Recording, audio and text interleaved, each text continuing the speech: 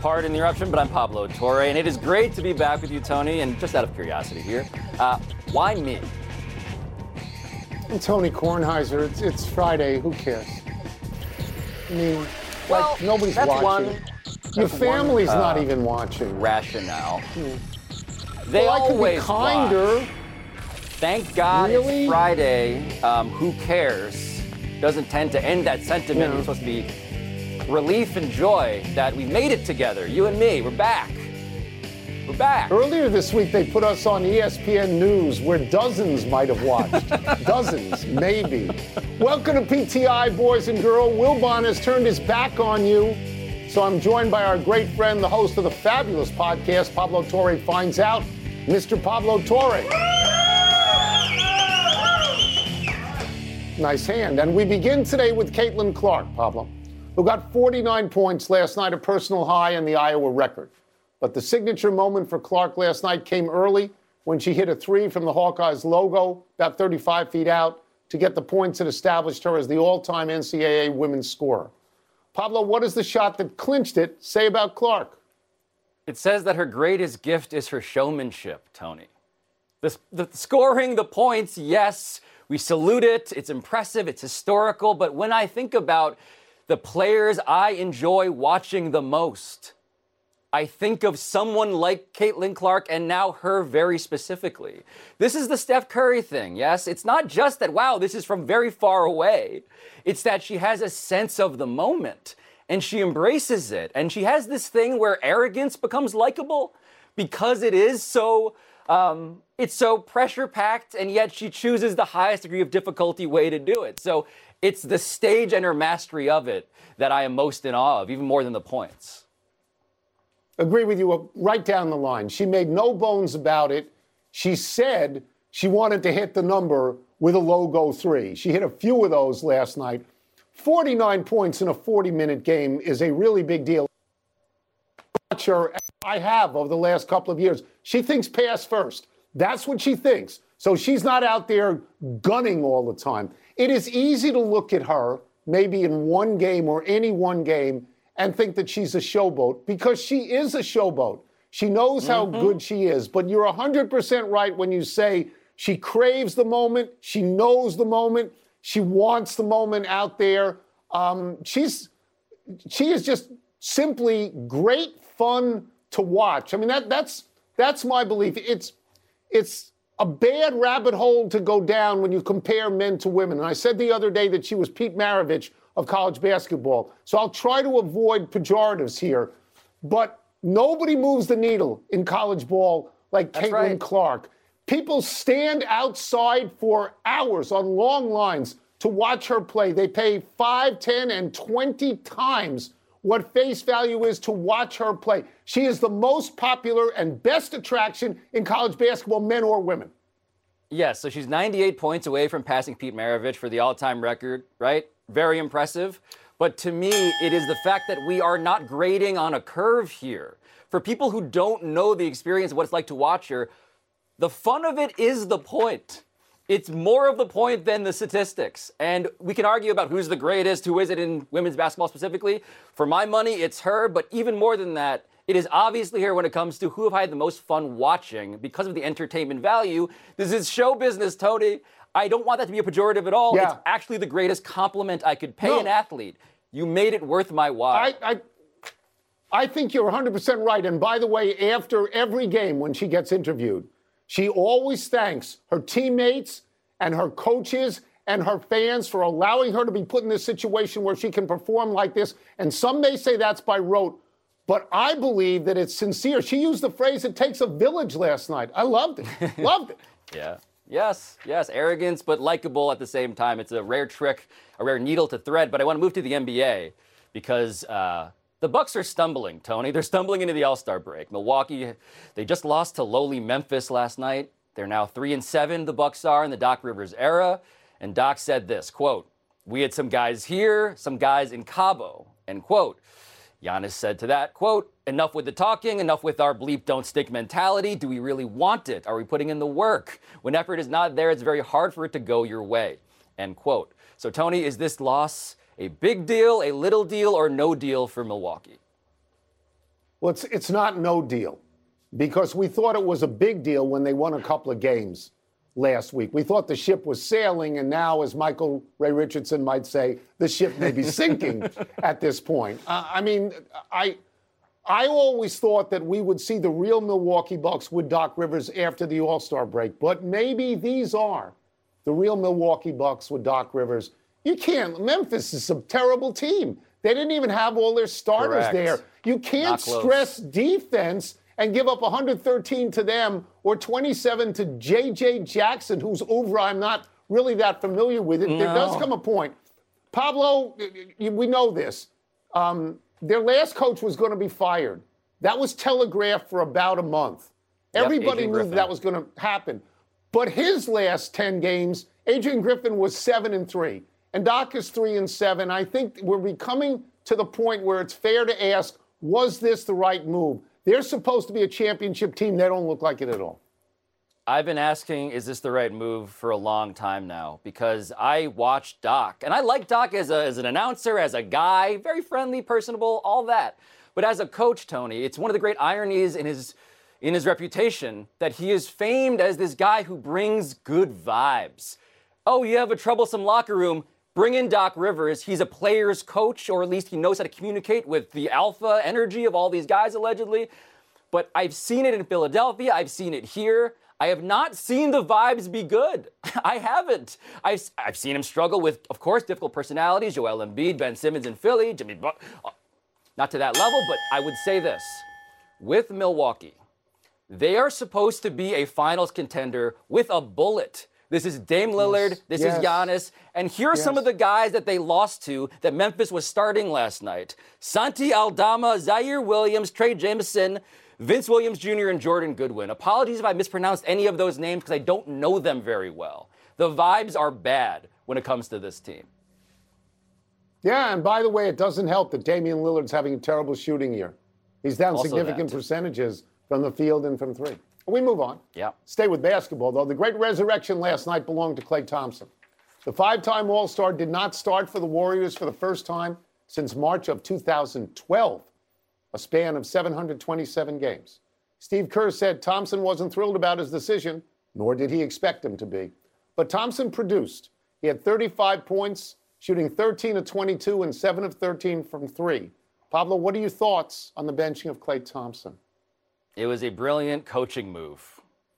And I have two takes on this. One is that Steve Kerr made the right decision, obviously, right? Klay had his best game of the year, ended his game with a great defensive play. All of that was encouraging. But the second thing I have to say about this is starting is overrated compared to closing. Klay Thompson closed the game. When the game is in the balance, Klay was out there when it really mattered most.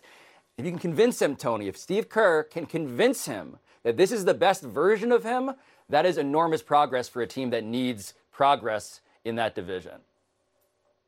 So what's interesting about that, Pablo, is it was about a week ago when Klay Thompson was on the bench at the end of games.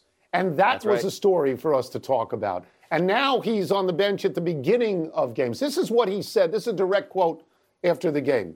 You can do two things. You can pout or you can go out there and respond. I thought I did the latter very well tonight, unquote. Now, what does that say? That says he hated the fact that he didn't start and that he was auditioning to start again. I don't think we can fault Kerr with all the wins that he's had.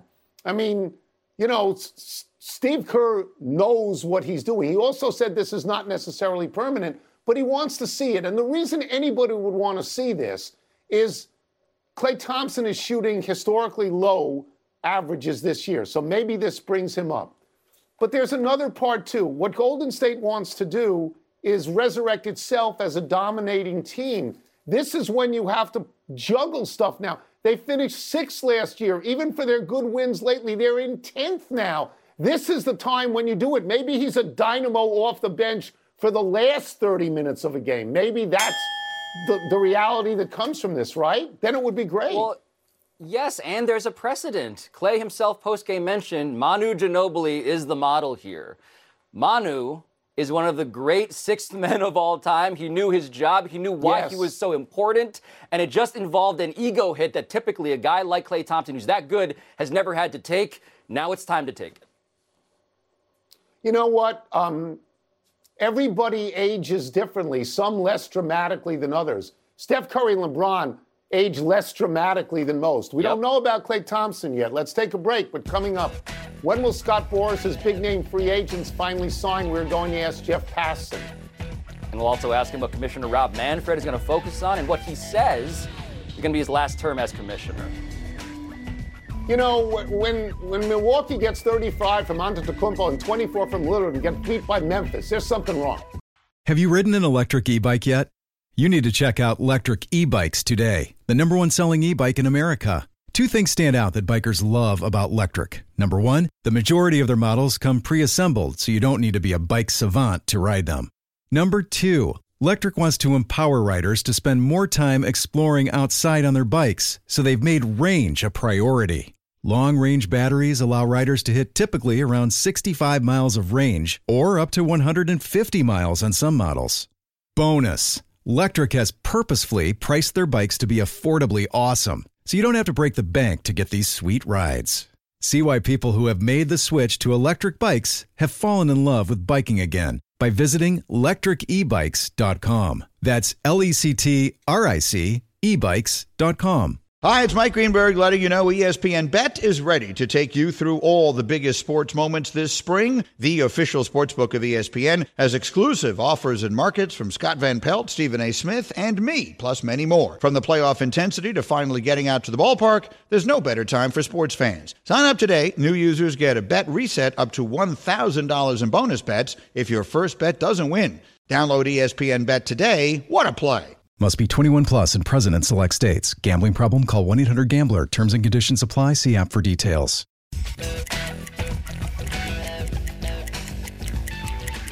Pitchers and catchers have reported to spring training, thank God, which makes it a perfect time to check in with our great friend Jeff Passan. I'm going to the glasses because it's a complicated question, because it's Scott Boras.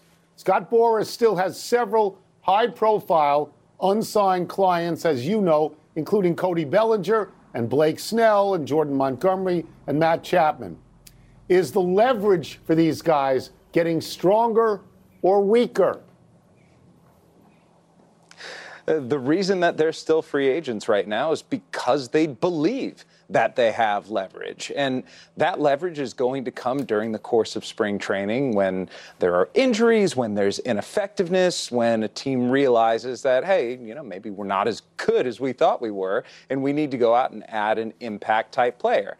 That being said, it's a dangerous game to play being a free agent this late. And the notion that they're going to get the full value that they've been seeking, Blake Snell won $250 million, Cody Bellinger in that same vicinity, probably not realistic at this point. But I caution you, Tony, to remember, half decade ago, when the two best free agents on the market were still there in March. One was named Manny Machado. The other was named Bryce Harper. Both of them wound up getting over $300 million. So while I don't think all's lost for the Boras Four who are still out there, it's getting a little hairy right now. And if there's some nervous players, I would understand. Free agency, Jeff, always hairy with the Boras client, but I want to ask you about a guy specifically who's under contract right now and is terrifying me, because this is what I'm hearing about Juan Soto, who my Yankees, of course, traded for in December. Brian Cashman, GM of the Yankees, is saying this, quote, "Odds are this is a one-year situation. This is another Boras guy. So I ask you this, is 1 year the likeliest outcome in your mind with him?" Oh, boy. I think a lot of it depends on production, Pablo, because let's remember, there was another one-year situation 2 years ago with the New York Yankees. They didn't come to a contract extension before the season with Aaron Judge. He goes out, breaks the American League home run record, and ends up signing for $360 million back with the Yankees as a free agent. And so I think it's going to be a similar sort of scenario where, depending not just on how Juan Soto produces this year, but how the Yankees play, it's going to really factor into whether they pursue him full throat this offseason. And I think the match is just so exceptional. With the short porch in right field, with the power that Soto has, with the left-handedness, he's made for Yankee Stadium. He's made for New York with the way that he produces and the spotlight that he wants. So while they may not have something right now, I think long-term Soto in New York is an exceptional fit. So let's go longer term with a different protagonist, of course. Maybe the biggest character right now is Rob Manfred, who has said 5 years from now, Jeff, January 2029, he's done. He's out of this job. And so do you believe that? And if it's true, what do you think he's going to focus on in these next 5 years? Yeah, his predecessor, Bud Selig, said, you know what, I'm done.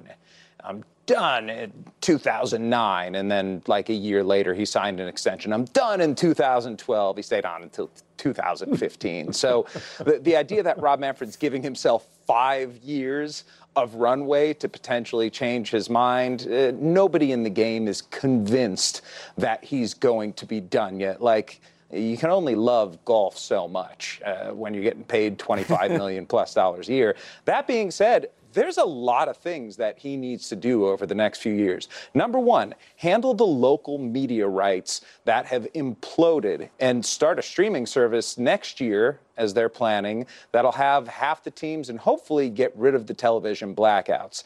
Beyond that, though, is the collective bargaining agreement that expires in 2026, Pablo.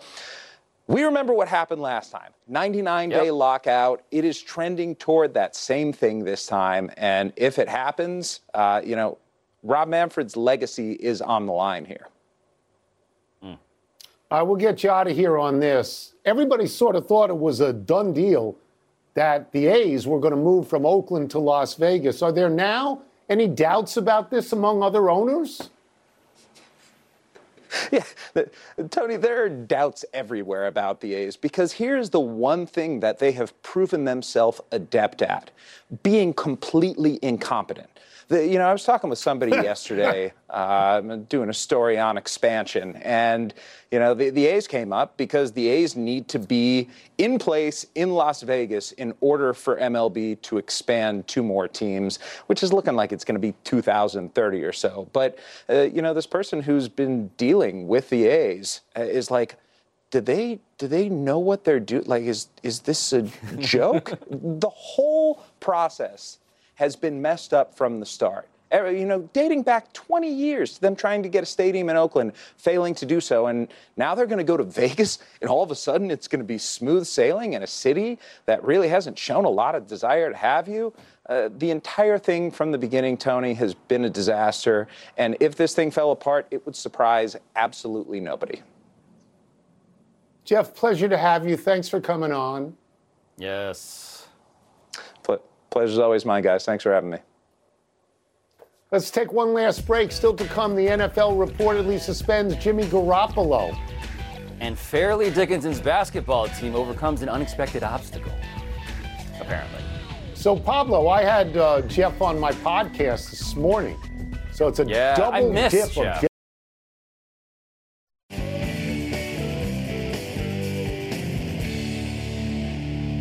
Happy time, people. Happy 23rd birthday on Sunday, Jaime Jaquez Jr. Miami Heat rookie small forward is going to be busy All-Star Weekend, competing in the dunk contest and the Rising Stars game. Jaquez was the 18th overall draft pick out of UCLA, where he was on a Final Four team and went to the Sweet 16 twice. Played 4 years at UCLA. In his senior year, Jaquez averaged 18 points, 8 rebounds, and he was Pac-12 Player of the Year when there still was a Pac-12. With the Heat, he's getting 30 minutes a game, averaging 13 points, 4 rebounds, and shooting 49% from the field. But in high school, C.J. Stroud got 28 points off Jaquez's team and beat them. So C.J. Stroud, incredible in every way, it turns out. Jaime Jaquez, way better than I thought. I've been hearing all these guys I work with now, Tony, in Miami, these sweaty Miami Heat propagandists. They've been telling me about him. Didn't believe them. They were right. Happy anniversary, Larry Brown. On this day 23 years ago, while coaching Allen Iverson and the 76ers, my old camp counselor won his 1,000th pro game, counting the NBA and the ABA. Brown's combined record is 1,327 and 1,011. That's the 4th most total wins of all time. He also has 262 college wins, and he's the only coach to win an NBA title, which he did in Detroit, and an NCAA title, which he did at Kansas. Just for grins, let's review all the teams Larry Brown has coached. Carolina Cougars, Denver Nuggets, New Jersey Nets, Spurs, Clippers, Pacers, 76ers, Pistons, Knicks, Charlotte Bobcats, UCLA, Kansas, and SMU. That's about 13 of Baker's dozen, plus whatever he did with you, Tony. How was he as a coach to you in camp? Yeah, in softball, he put me in right field and said, don't bother him. He treated me exactly the way I should have been treated. And I love him. Happy trails to sitting for Nolan Schanuel.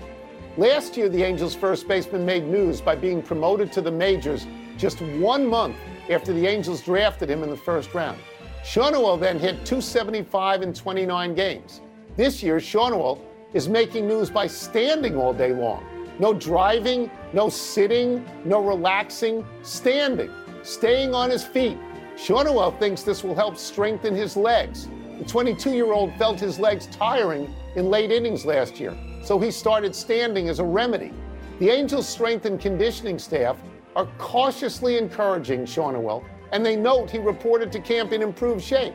Schanuel says his legs are bigger and he feels stronger. So I converted to a standing desk during the pandemic. My calves are even larger. I can attest to that. But there have to be some things that Nolan does sitting, physiologically speaking, that he's not telling us about, maybe just once a day, but he's doing it. Otherwise, it's getting even weirder than I thought. No. Yeah, let's not go there. One omission, Tiger Woods withdrew from his own tournament today, the Genesis Invitational, due to what is being reported as illness. If we could go to the big finish, because we got to get in and out quick. The NFL will reportedly suspend Jimmy Garoppolo 2 games for violating the PED policy. Your thoughts?